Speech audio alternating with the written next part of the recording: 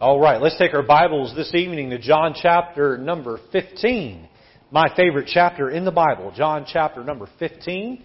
And as I was preparing this sermon, I thought I probably have read this chapter out of the Bible as much or more so than any other chapter. I love this chapter and I love to preach out of it. I've preached out of it plenty of times, but never covering the whole chapter in one sermon. So glad that you're here this evening, and I hope that the sermon will be an encouragement to you. I hope you came to church hungry. A lot of people come to church and they're spiritually full. And if you come to church and you're not ready to receive something from the Word of God, then it doesn't matter what I say or don't say. It doesn't matter whether I preach or someone else preaches. You need to come with a hungry appetite. I've sat in church services and thought to myself, this guy is boring. Sometimes you may think that when I preach. This guy is boring. And you know what? Even if the preacher is boring, the Word of God can still greatly impact your heart. That just depends on the attitude that you bring when you come. I hope you come with the right attitude tonight. John chapter 15, we're going to begin in verse 5 and read down through verse 8 by way of opening. If you would stand for the reading of the Bible, stand for the reading of God's Word. John chapter 15, we'll read from verse 5 down through verse number 8. The Bible says, I am the vine, Jesus speaking here, ye are the branches. He that abideth in me and I in him, the same bringeth forth much fruit. For without me ye can do nothing. If a man abide not in me, he is cast forth as a branch and is withered. And men gather them and cast them into the fire, and they are burned. If ye abide in me, and my words abide in you, ye shall ask what ye will, and it shall be done unto you. Herein is my Father glorified. Read the rest of the verse with me, will you? That ye bear much fruit. So shall ye be my disciples. The title of the sermon this evening out of John 15 is How a Christian Bears Fruit. How a Christian bears fruit. I want to be a Christian that bears fruit. And I believe you do too. That's why you came tonight. Well, Jesus is the one that teaches us what does that even mean to bear fruit? What does that look like? Am I doing it? Are you doing it? Those are some things we need to consider this evening. Let's talk about that tonight. Let's pray. Lord, help me as I preach. Lord, there's no better way of saying what's already been said in your Word. But Lord, as we expound and explain and Lord, we preach, I pray that you take the message tonight and use it in each of our hearts to encourage us to do those things that many of us already know we're supposed to do. Lord God, convict us where our lifestyle is not in line with the Bible. And Lord, help us to be people of high enough character to where we can make those changes and Lord, be better for it. Thank you how you worked in our hearts this morning as we looked at the bus ministry. My prayer is that many people will still pray about and consider joining the bus ministry and serving in the bus ministry. They would deny themselves and, Lord, help the weak. Lord, as we look tonight about bearing fruit, I pray, God, the sermon from this morning and the sermon this evening would be, Lord, brought together as one sermon as we've looked at all day long. Be with us now this evening. Lord, encourage us, motivate us, challenge us. In Jesus' name we pray. Amen. You may be seated. Look there at verse 8 and look there at that first phrase. That first phrase there in verse 8 is so important. It says, Herein is my Father glorified. You see that there? Herein is my Father glorified. That right there can sum up much of the Bible. In fact, that right there sums up the theme of the Bible. The theme of the Bible is for mankind to bring glory to God.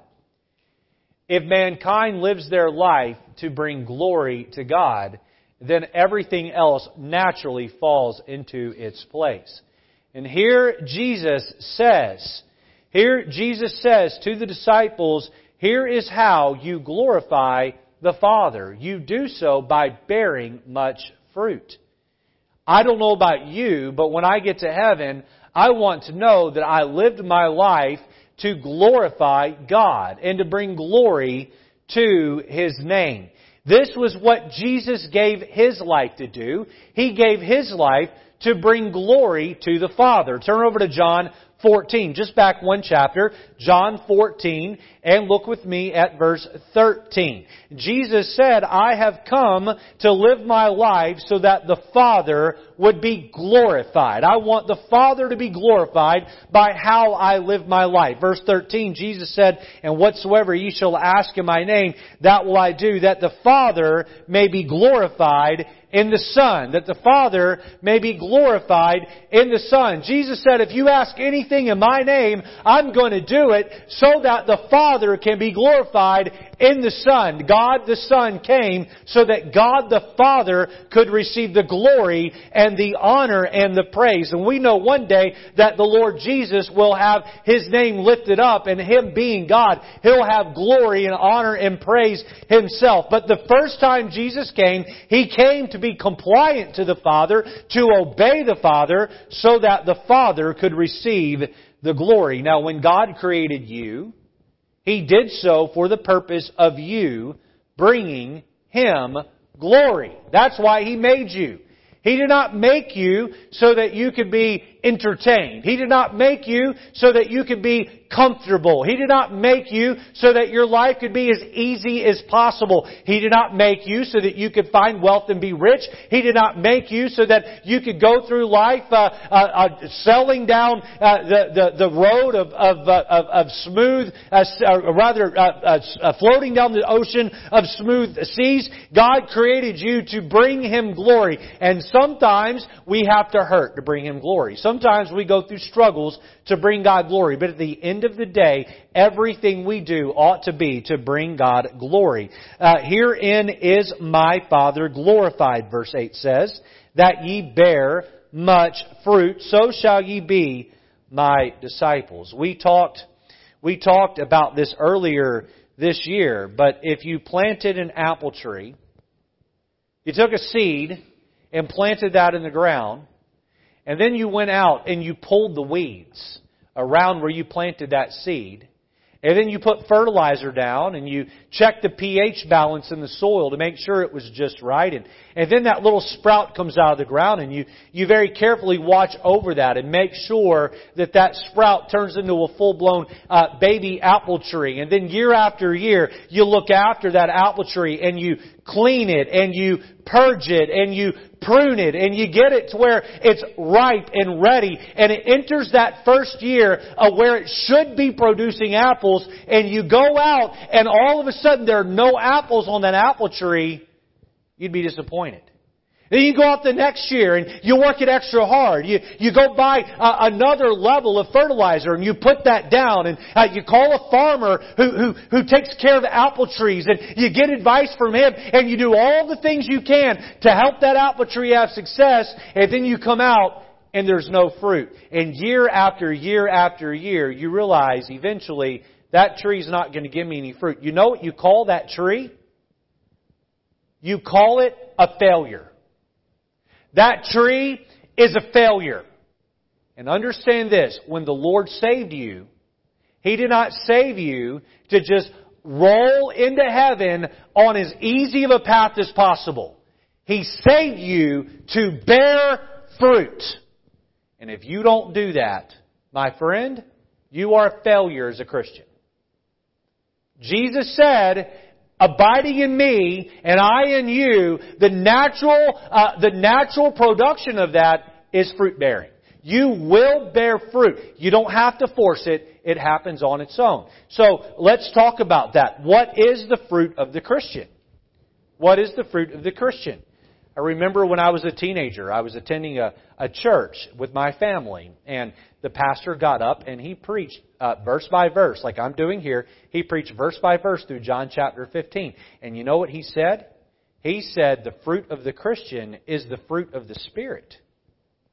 He said the fruit of the Christian are the 9 fruits found in Galatians chapter 5. Love, joy, peace, long-suffering, gentleness, goodness, faith, meekness, and temperance. He said, if you are producing fruit as a Christian, then these 9 fruits will be evidenced in your life. My dad about fell on the floor. Oh, my dad was so upset. Now, he didn't tell me in the moment, but years later after we left that church, he brought that up to me. He said, do you remember when that preacher preached that? I said, yeah. He said, that was wrong. He said, I even went and sat in the pastor's office and told him it was wrong, and we had a long debate over that. Can I tell you that the fruit, listen now, this is so important in the message. A lot of you have been looking down the whole time. You're not looking up at me. I don't know what's going on here. Maybe, you're looking at your cell phones. I can't see. If you hold the phone down low enough, I can't see that you're looking at your phone. So maybe we need to, Pastor Andrew, when we renovate, we need to raise the platform, and then we'll be able to see what people are doing down below the pew there. But let me make sure I have your attention tonight. Amen? Listen, the fruit of the Spirit is not the same thing as the fruit of a Christian. They're not the same thing. Now, I think you should be a person who has love and joy and peace. We teach that all the time. As you yield to the Holy Spirit of God, those fruits are going to become evidenced in your life. But that is not the fruit of a Christian. What is the fruit of a Christian? You listening? The fruit of a Christian is another Christian. That's the fruit of a Christian. Pastor, prove it. Proverbs chapter 11 and verse 30. The fruit of the righteous is a tree of life, and he that winneth souls is wise. There's a direct connection between the fruit of a Christian and winning souls laid out right there for us in the Bible. If you are a Christian and you are abiding in Christ, then you're going to bear fruit. So that brings me to a very pointed question that I want to ask you right here, right now. When was the last time that you led someone to accept Christ as their Savior? Some Christians have never done it. Other Christians haven't done it in over a year. Hey, if I'm abiding in Christ, the natural production is that I will produce fruit. And if I'm not producing fruit, then I am not abiding in Christ. If you are not producing fruit, then you are not abiding in Christ. Now, we can make excuses all day, but we're not abiding in Christ. A lot of Christians won't even give out a tract. A lot of people won't even open their mouth and tell you about the Lord. You say, man, you're stepping on my toes, Pastor. Move on. How is it that we win souls? We win souls by abiding in Christ. Now, we do this through our lips. Take your Bible over to Matthew chapter 5 with me, if you would. How is it that we win souls? We must use our lips. You must be out there telling people about the gospel. Hey, a little obvious statement here. If you don't open your mouth and tell people about Jesus, you cannot lead people to the Lord. Can't be done. You know what the gospel is? It's the good news of Jesus Christ. Now let me give you an example here. Let's say something happened that was newsworthy. And I mean it truly was newsworthy. On a level where it should be broadcasted on news media channels all over the world. Something happened that was so epic, so grandiose, so spectacular that this is something that every news media outlet ought to pick up and run with. And then no one were to put it on TV. Would anybody know about it? Let me give you an example.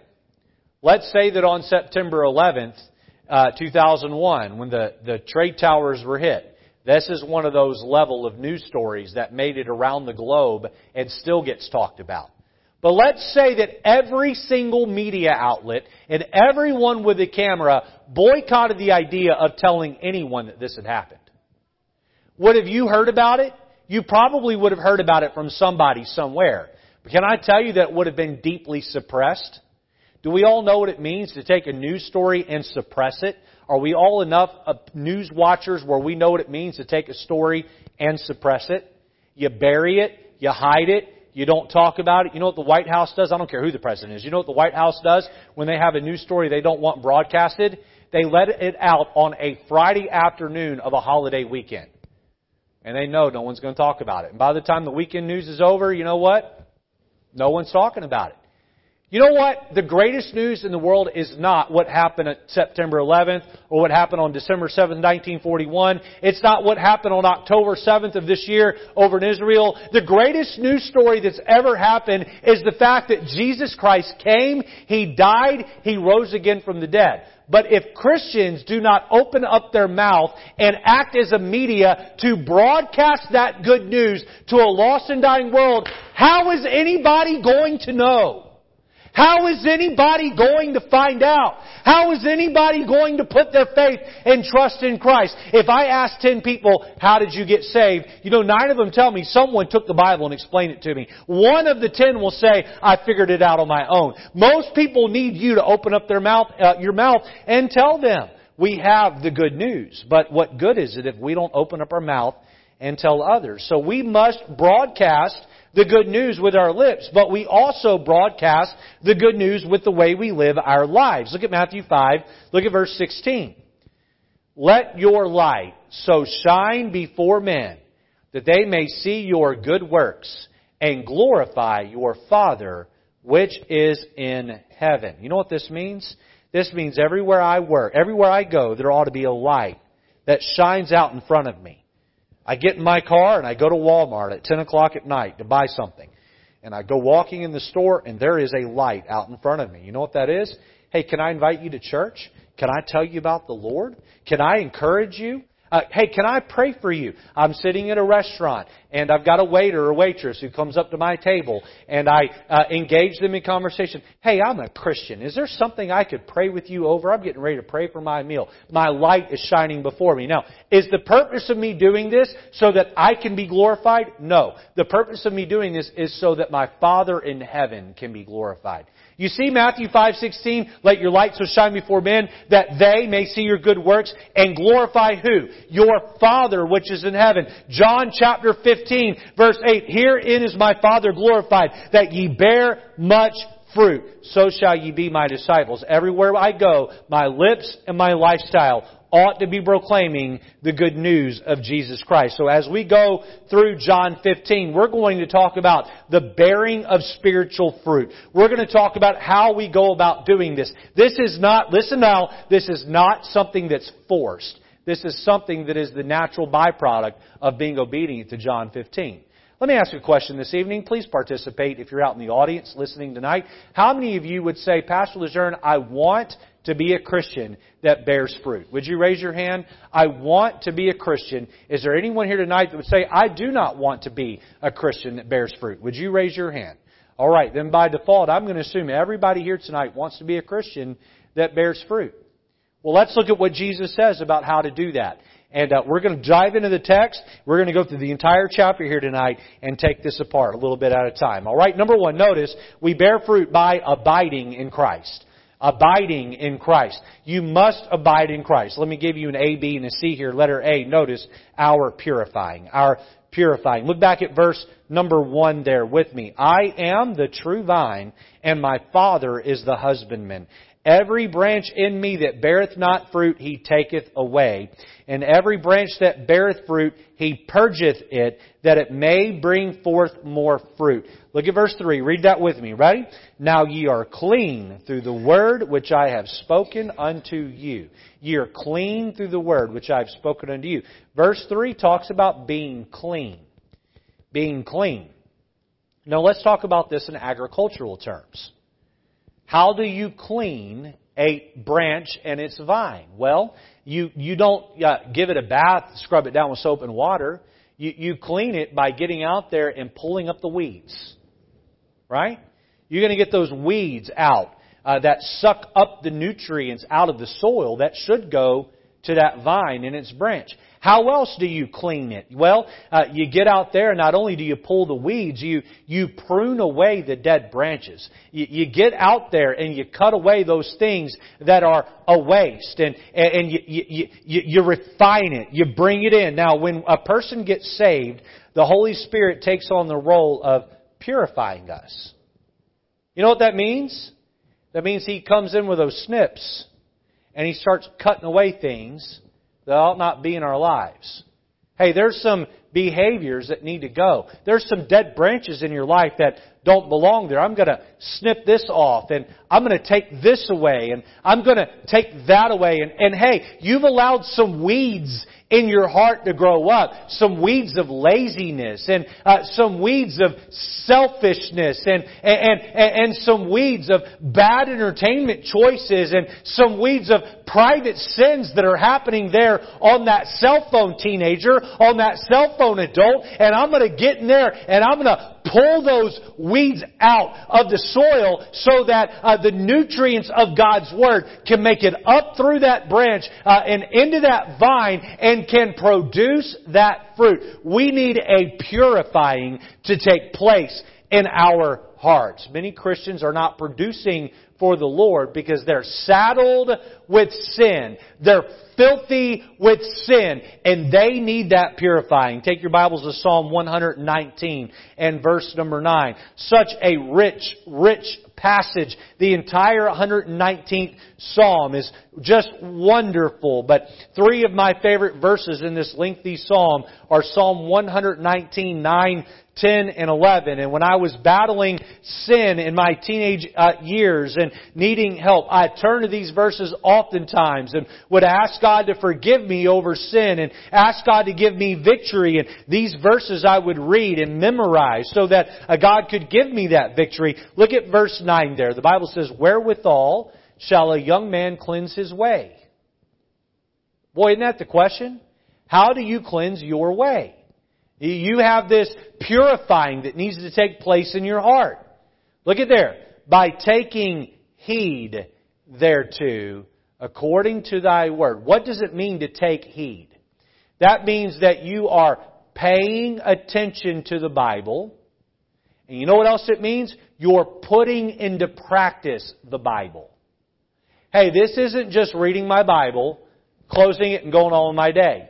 This isn't showing up to church, listening to Pastor Lejeune, and in an animated form preach the Bible, and then going home and going about my week. This is, I'm going to be proactive with the Scripture. I'm going to understand the Scripture, and I'm going to put into practice the Scripture. And you know what happens? It cleanses us. Look back at verse 9. "Wherewithal shall a young man cleanse his way? By taking heed thereto, according to thy word, with my..." What are those next two words?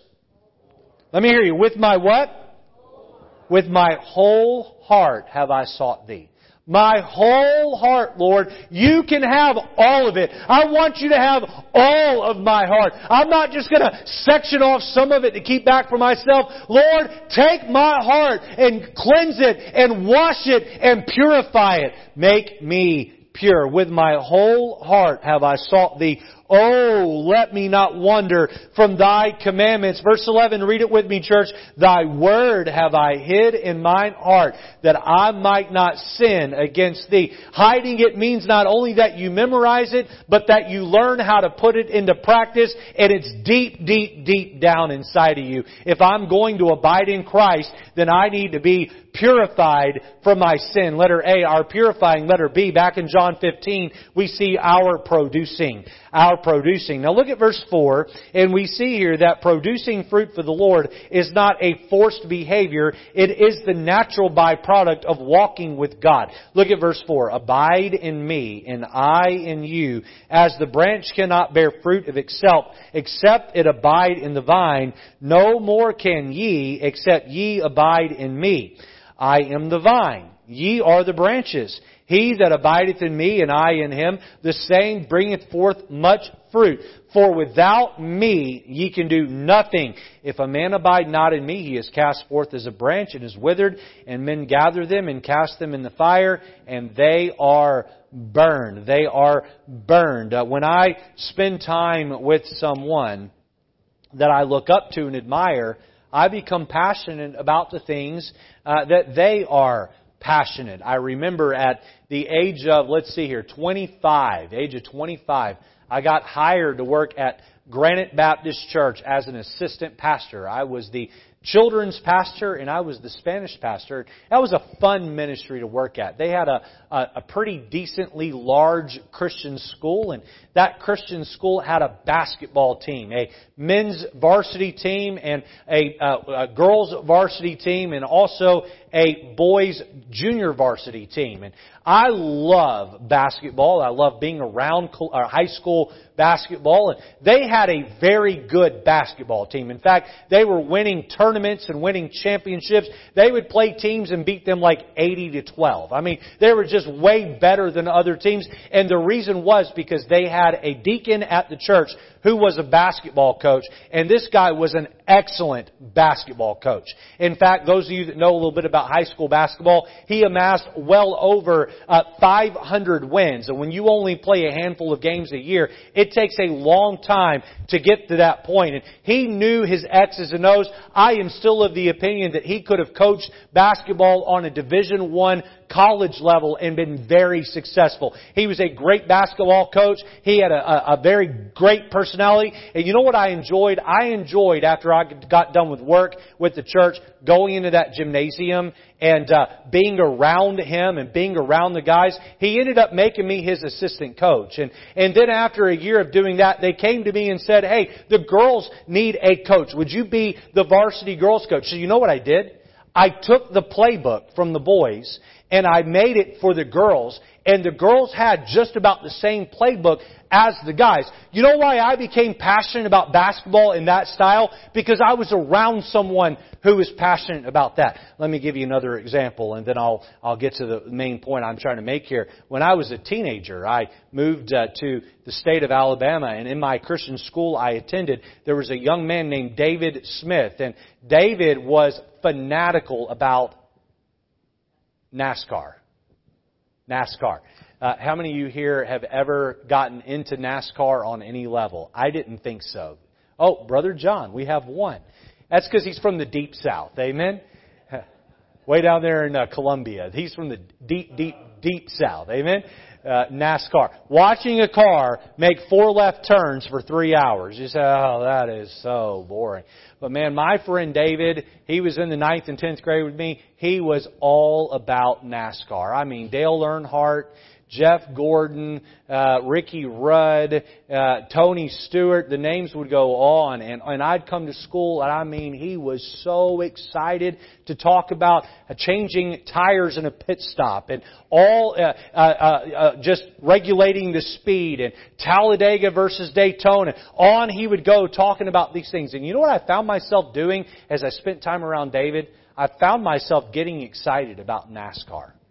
Now, that was a very short, brief season of my life. We moved away from Alabama and immediately it dropped off, all right? But while I was around David, I could tell you about restrictor plates and I could tell you about pit crews and pit crew chiefs and David come spend the night at my house. He would bring his PlayStation game back when they came in a CD form, his PlayStation NASCAR game, and we'd sit in my living room and we would play NASCAR on the PlayStation. And he was just got so excited about that. We'd go out together and we would race go-karts together. And I mean, he would just run me in the wall and spin me out. He thought that was hilarious. And you know why I was passionate about NASCAR? Because I had been in the presence of David and he was passionate about NASCAR. Now, church, I'm going to tell you that while you may not be passionate about basketball or NASCAR, you are passionate about something. Everybody here is passionate about something. There's a bunch of grandparents in the room tonight. I know what you're passionate about. You're passionate about those grandkids. You love them grandbabies. Bunch of parents in the room tonight. You're passionate about your children. I was talking to Miss Callie this morning. I said, are you a shutterbug? And she said, I am with my children. I take lots of pictures. And not more than Angela, but no, she didn't say that. But I take lots of pictures, all right? Everybody's passionate about something. Everybody's passionate about something. And can I tell you this? If you're spending time in the presence of the Lord Jesus, you will be passionate about the salvation of the souls of men. You will be.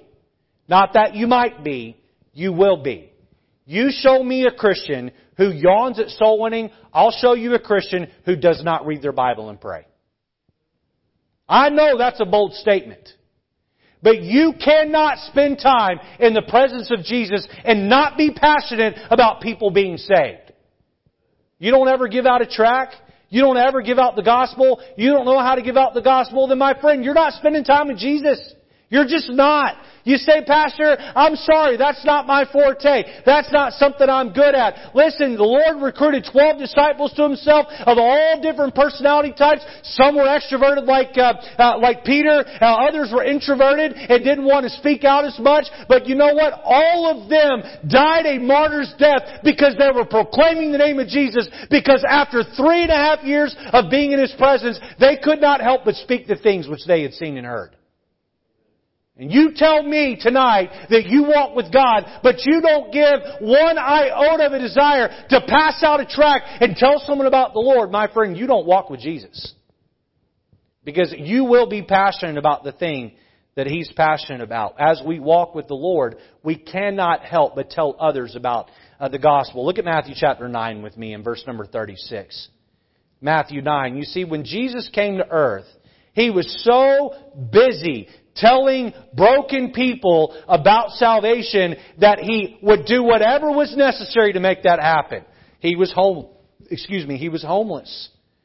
He lived a homeless life so He could maximize His life telling others. He lived a simple life, pushing away from the nice things of life so that His whole life's purpose could be the gospel. Luke 19 verse 10 says, "For the Son of Man is come to seek and to save that which was lost." That was His mission statement. Look at Matthew 9 verse 36. And if you spend time with the Lord, this will become your heartbeat. The Bible says, "And when He saw the multitudes, He was moved with compassion on them because they fainted and were scattered abroad as sheep having no shepherd. Then saith He unto His disciples, the harvest," I can see a tear in the eye of our Savior as He's saying this, "the harvest truly is plenteous, but the laborers are few. Pray ye therefore the Lord of the harvest that He will send forth laborers into His harvest." And I have preached with a lot of energy tonight, but let me just calmly ask you a question. Do you think that our Lord's prayer request all these years later has changed? If the harvest was great when Jesus walked the earth, how much greater is it today? People that do the counting tell us there's 8 billion people walking the earth. There were less than 1 billion people alive when Jesus was alive. There is more people to be reached now than ever in the history of this planet.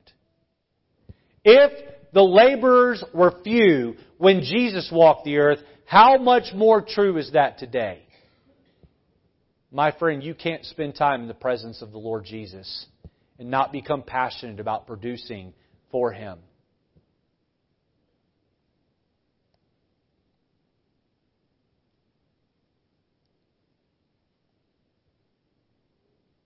It hurts my heart to stand up Sunday after Sunday and year after year and beg this church to take up this cause and see people sit on the pew and yawn, shrug their shoulders, and refuse to do it.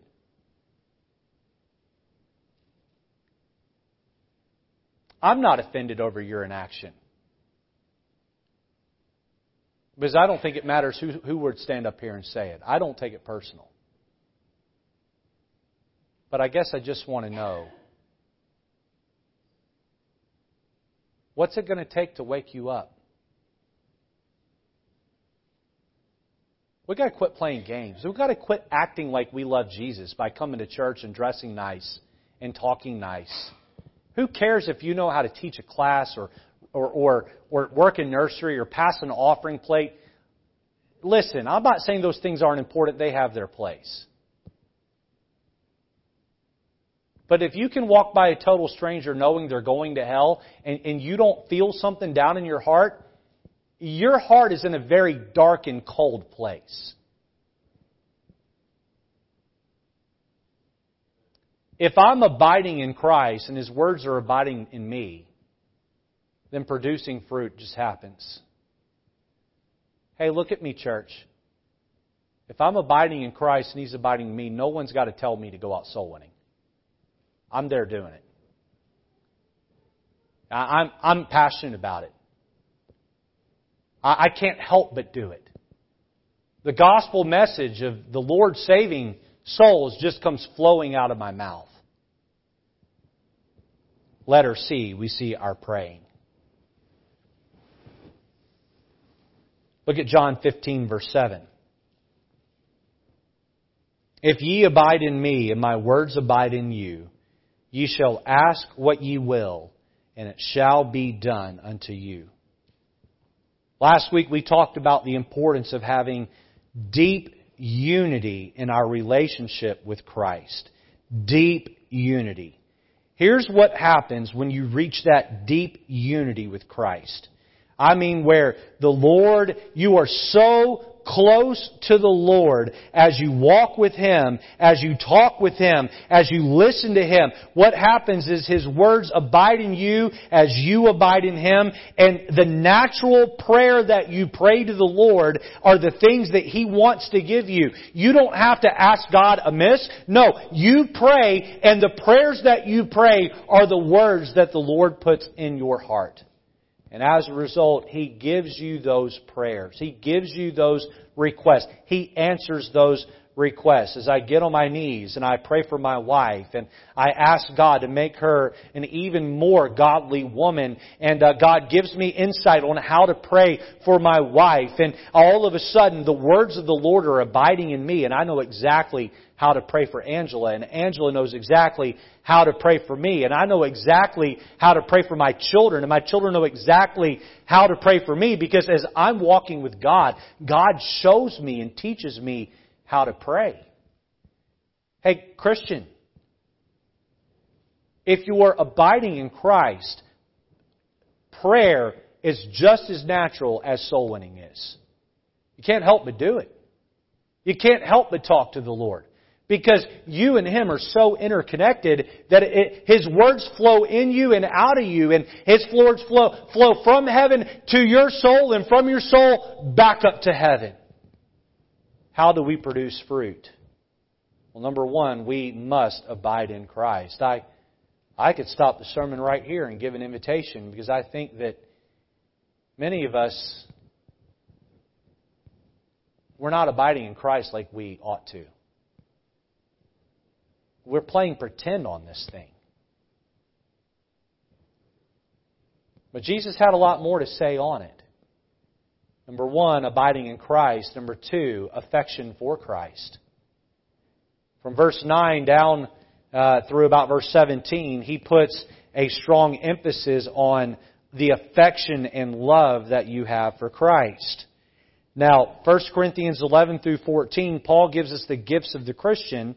In chapter 13, he takes the time to talk about the importance of loving God and loving others as the motive of why we use those gifts within the context of the church body. Hear what I'm about to say. And this is to all of the soul winners in the room. If you're producing fruit but you're not in love with the Lord, then you have missed the point altogether. God wants you to have an intimate relationship with Him along the way. Look with me at verse 9. John 15, verse 9. As the Father hath loved me, so have I loved you. Look here. Continue ye in my love. See that? Continue ye in my love. So the Father hath loved me, and Jesus said, and I have loved you. Now I want you all to continue in that love. How do we maintain that deep love for God? Look at letter A. Notice our compliance. Our compliance. Look down with me at verse number 10. Look at the importance put on obedience. Jesus says love and obedience are interconnected. You cannot claim you love me if you're not willing to obey me, and you cannot claim obedience without love. Those two work together. Look at verse 10. If ye keep my commandments, ye shall abide in my love, even as I have kept my Father's commandments and abide in His love. These things have I spoken unto you, that my joy might remain in you, and that your joy might be full. So Christ tells us plainly, if you want to stay in love with me, then choose to love me by obeying my commandments. What does that look like practically? Look down at verse 17.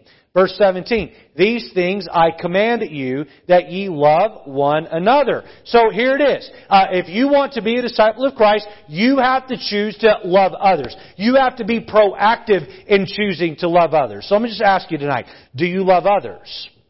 Do you love others more than you love yourself? Do you love those that are easy to love? Let's start with that one right there. Some of us love ourselves so much, we can't even take the time to love the people that are easy in our path. You ever had, I jokingly say sometimes, to know me is to love me. To know me is to love me. But not everyone loves me. How many of you have someone in your life who doesn't exactly, you don't have to raise your hand, but have someone in your life who doesn't exactly love you, right? In fact, they don't like you. They just flat out don't like you. And you think, man, why doesn't that person love me? You ever had someone who didn't love you and you thought, I'm going to make it my task to get that person to love me? And I mean, you tried everything. You found out what their favorite drink was, and you bought it for them and gave it to them. You got them something nice. You send them a nice text message. You complimented them maybe on social media. You found some way to kind of float out a compliment their way. And it seemed like the harder you tried to love them, the more they decided they didn't like you. You ever have that happen? No, I'm the only one? Okay. Some of you sitting out there, I can't stand you, Pastor. Quit complimenting me, okay? But listen, let's start with that one. Can you love the people that are easy to love? Can you love those who are difficult to love? Do you love your neighbor? Do you love your enemy? Do you love your spouse? Do you love your children? Do you love your parents? And I saved the hardest one for last. Do you love your in-laws? Amen. Thank God for in-laws. Outlaws. In-laws. Amen. Should I insert mother-in-law joke here? No, we'll leave that one alone. You cannot love God while you hate your brother. It is not possible. Our compliance. We must obey His commands. Letter B. Our commitment. Our commitment. Look with me at John 15 verse 12. Jesus teaches, this is my commandment, that ye love one another as I have loved you. This is deep right here, church. Look at 13. Greater love hath no man than this, that a man lay down his life for his friends. Now, I'm going to tell you what just happened for most of us in the room. We miss the truth in these verses because we're so familiar with the verses. Look back at verse 12 and forget that you know these verses. And read them carefully. Look here, verse 12. This is my commandment, that ye love one another. Look at that next phrase. As I have loved you. How do you love someone as much as the Lord has loved you? Look at verse 13. Greater love hath no man than this, that a man lay down his life for his friend. Did you catch it? Do you see it? How much do you love others? You are supposed to love others as much as Christ loves you. Well, how much did Christ love you? Let me ask someone in the crowd here. How much did Christ love you? Pastor Andrew, how much did Christ love you? Enough to lay down His life. This is heavy. How much are you to love your brother in Christ, your sister in Christ? Enough to die for them. Are you that committed? You say, well, I would lay down my life for someone who loves me. That's not what the Bible says. You're supposed to be willing to lay down your life for someone even if they're not nice to you. They're your brother in Christ. Some of you in this room tonight won't even look at a sister in the Christ or a brother in Christ because one time they weren't nice to you. If I were to go to you and say, man, listen, someone's really having a tough time. Are you willing to lay down your life?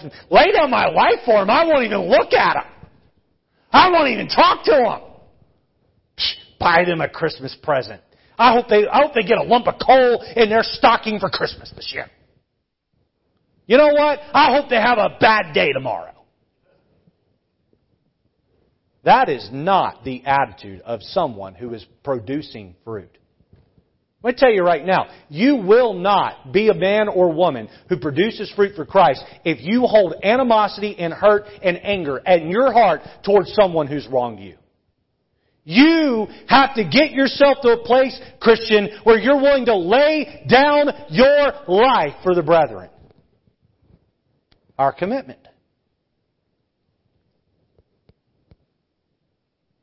How do you produce fruit?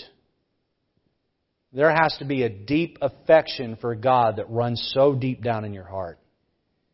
You say, Pastor Lejeune, that seems like an impossible request. Can I tell you how you get there? Can I at least lay out the journey for you, how you get there? If you'll fall in love with God on a deep enough level, He'll show you exactly how to love your enemies. Let me ask tonight, how many of you here have at least one person who would call you or you would call them your enemy? Would you raise your hand? You have at least one person in your life who you would say, I have an animosity with this person in my life, whether it's their fault or your fault. Would you raise your hand? Hold them up. You have at least one person in your life. Okay, my hand's up. I don't have anyone in my life that I hate, but there's some people in my life that don't like me very much. All right? How do you love those people? How do you love them? By spending time with God and praying for them. You get on your knees and you pray for them. We want to waller around in self-pity. We want to waller around in the juices of bad emotion towards someone who's wronged us. Why don't you waller around in the love of God in prayer? Letter C, we see our companion. Look at verse 14. The Bible says, Ye are my friends, if ye do whatsoever I command you. Henceforth I call you not servants, for the servant knoweth not what the Lord doeth, but I have called you friends. For all things that I have heard of my Father I have made known unto you. Ye have not chosen me, but I have chosen you and ordained you, that ye should go and bring forth fruit, and that your fruit should remain, that whatsoever ye shall ask of the Father in my name, He may give it you. Wow. This passage, this part of the chapter baffled me for many years. So we can go from being servants to friends. I know that I'm the servant of God, and here I'm being told that I can cease to be a servant of God and I can become a friend of God. And how does all that make sense? And then after some prayer and reading and deeper studying, really just reading the passage over and over again, the Lord showed me how it works. Part of the reason why I'm able to understand how this passage works is because my children have moved up to an age to where now I'm beginning to develop a little bit more of a friendship with my children. I love to get in my car and go to the store, and I love when my kids are in the car with me. I really don't like going to the store by myself, especially when my children are available. Now, there are times where I need space and time to be by myself. We all, I think, have that. But the general rule is that if I'm leaving the house in the evening to go to the store, I'm asking one or both of those kids to get in the car with me so I can spend time with them. You know what I enjoy doing with Matthew? I enjoy talking about sports.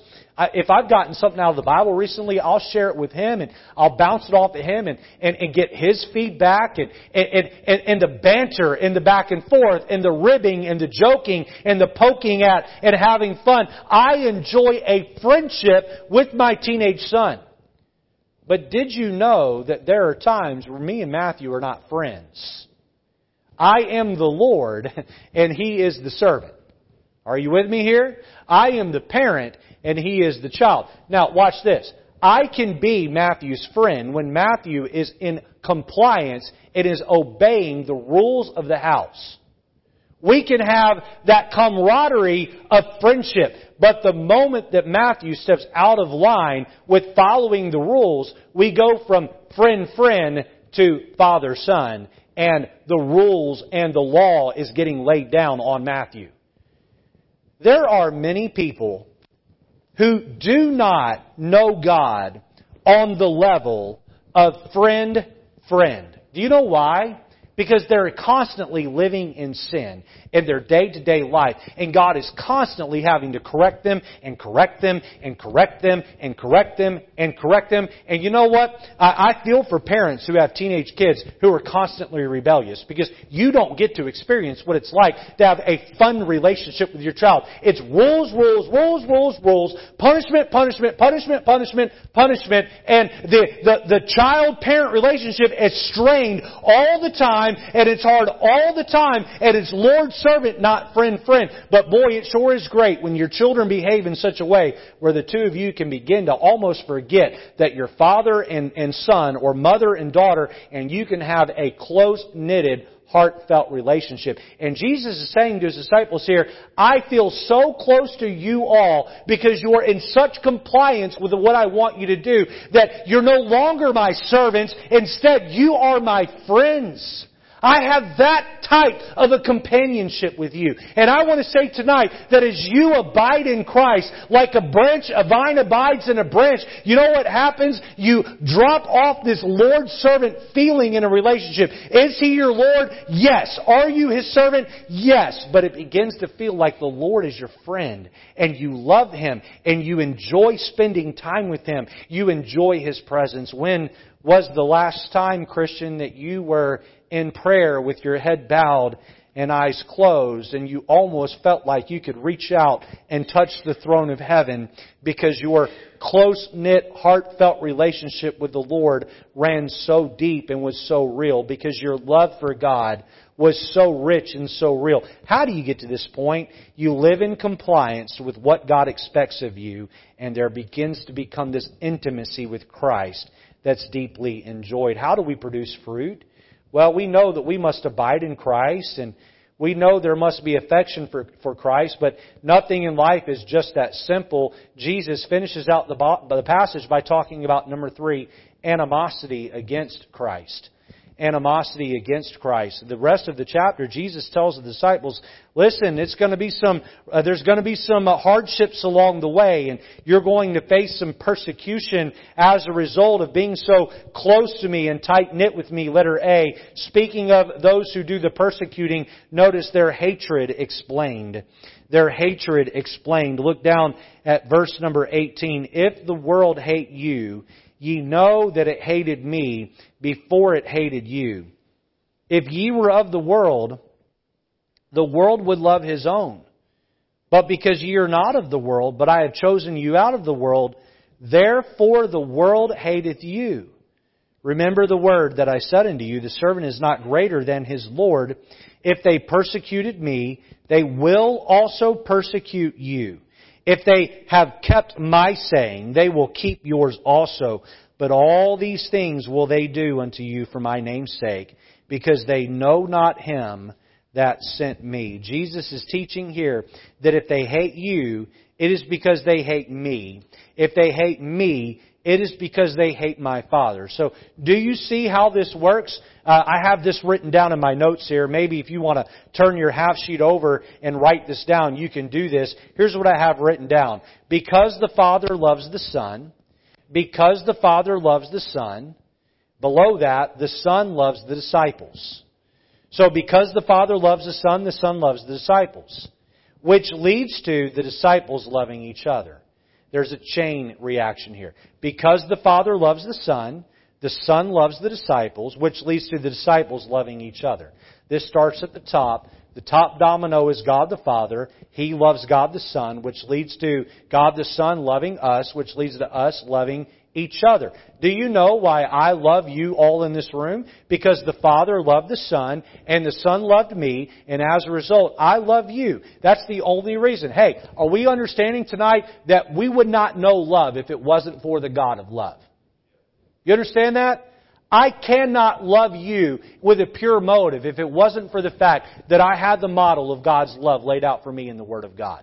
God the Father loves the Son. God the Son loves me and you. And as a result, we get to love each other. But watch this. The inverse is also true. The opposite is also true. And I have this down in my notes. Because someone hates God the Father, they hate God the Son. And which leads to them hating the disciples. So, because they hate the Father, in turn they hate the Son. And because they hate the Son, they hate His disciples. We take offenses so personal, don't we? I've been out soul winning with people and I've seen some pretty nasty things happen. Now, it's the norm. It's not the norm, right? It's the exception to the rule, not the norm. But you know, Brother Okai, I've had people slam doors in my face. You know?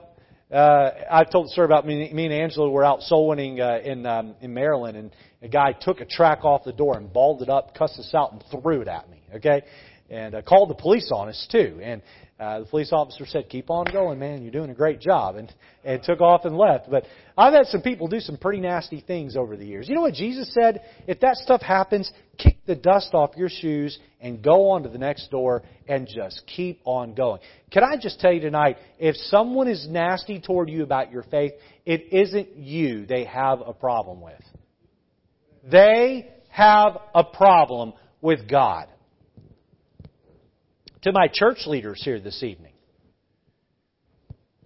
Sometimes, when we hold to a Bible position, and we do it with the right disposition, sometimes people are going to get nasty with you. You think, again, to know me is to love me. What's their problem? I'm not even doing anything to them. They're being so nasty my direction. It's not you they have a problem with. They have a problem with God. And you are the human representation of that. They're hating you as a result. Their hatred explained. It isn't you they hate. They hate your God. Letter B, we see their hypocrisy exposed. Look at chapter 15, look at verse 22. If I had not come, Jesus says, and spoken unto them, they had not had sin. But now they have no cloak for their sin. He that hateth me hateth my Father also. If I had not done among them the works which none other man did, they had not had sin. But now have they both seen and hated both me and my Father. You know what he's saying here? He's saying here, these people were very filthy on the inside, but they had themselves robed in a cloak that made themselves look outwardly beautiful and holy. And Jesus said, you know what I did when I came? I caused that cloak to be stripped away and their sinful heart to be laid bare. Hey, listen up to me. It isn't always the tattooed up, foul-mouthed atheists that are going to persecute you. Those kind of people ended up at the feet of Jesus, being loved by Him. You know who Jesus had at His feet? People who were tattooed up and foul-mouthed. They were at His feet worshiping Him, wanting to grow. Who was it that persecuted Jesus? It was the religious crowd. It was the self-righteous crowd. They are the ones that hated Jesus. The sermons that Jesus preached pulled away their cloak and laid their sin bare. The works that Jesus did pulled back their cloak and exposed their raunchy and sinful hearts. I fully expect the devil-loving, sin-committing world to hate me. Fully expect it. What hurts is when those people who go to church and call themselves Christians attack. That hurts. Remember, it was religious elites who organized the arrest and crucifixion of Jesus Christ. I expect Satan to attack me. I expect it. But what I don't expect is someone who sits on the pews of this church, opens up their Bible on a Sunday or Wednesday. I don't expect you to attack me, and you shouldn't expect me to attack you. That's not right. Why do people do it? Because deep down inside, they're filled with the same thing the Pharisees were filled with. They're hypocrites. Letter C, the Holy Spirit's endorsement. Look with me at chapter 15, verse 25. But this cometh to pass, that the word might be fulfilled that is written in their law. They hated me without a cause. Jesus said, they hated me without a cause. But, I love this, when the Comforter is come, whom I will send unto you from the Father, even the Spirit of truth which proceedeth from the Father, He shall testify of me. And ye also shall bear witness, because ye have been with me from the beginning. Sometimes people may gaslight you over your faith. When people make you second guess your fellowship of Christ, when people emphatically declare you're wrong, when people try to outwit you and debate you and try to show you up, God says, I will send the Holy Spirit, the Spirit of truth, and He will testify within your hearts that you believe what is true and that you won't move off what is true. He will give you the words to speak in the face of great hostility. He will help you declare the truth regardless of how unkind it is received or how your faith is mocked. Bear fruit is the command of Christ. Bear fruit. Herein is my Father glorified, verse 8, that ye bear much fruit. So shall men know that ye are my disciples. Bear fruit when the fields are soft and fertile. Bear fruit when the fields are hard. Bear fruit when you are healthy. Bear fruit when you are sick. Bear fruit when you are successful at work. Bear fruit when you have been fired or laid off from work. Bear fruit with your family. Bear fruit at your work. Bear fruit as you go shopping. Bear fruit in your neighborhood. Bear fruit in the winter. Bear fruit in the spring. Bear fruit in the summer. Bear fruit in the fall. Bear fruit in the morning. Bear fruit in the afternoon. Bear fruit in the evening. Bear fruit on any and every other day that ends in the letter Y. Bear fruit until Jesus takes you home by way of death or by the rapture. But whatever you do, get out there and bear fruit for the Lord. How do we do this? By abiding in Christ and staying in love with Christ. Turn over to 1 Corinthians 15 and we'll finish the sermon there this evening. 1 Corinthians chapter 15 and verse number 58.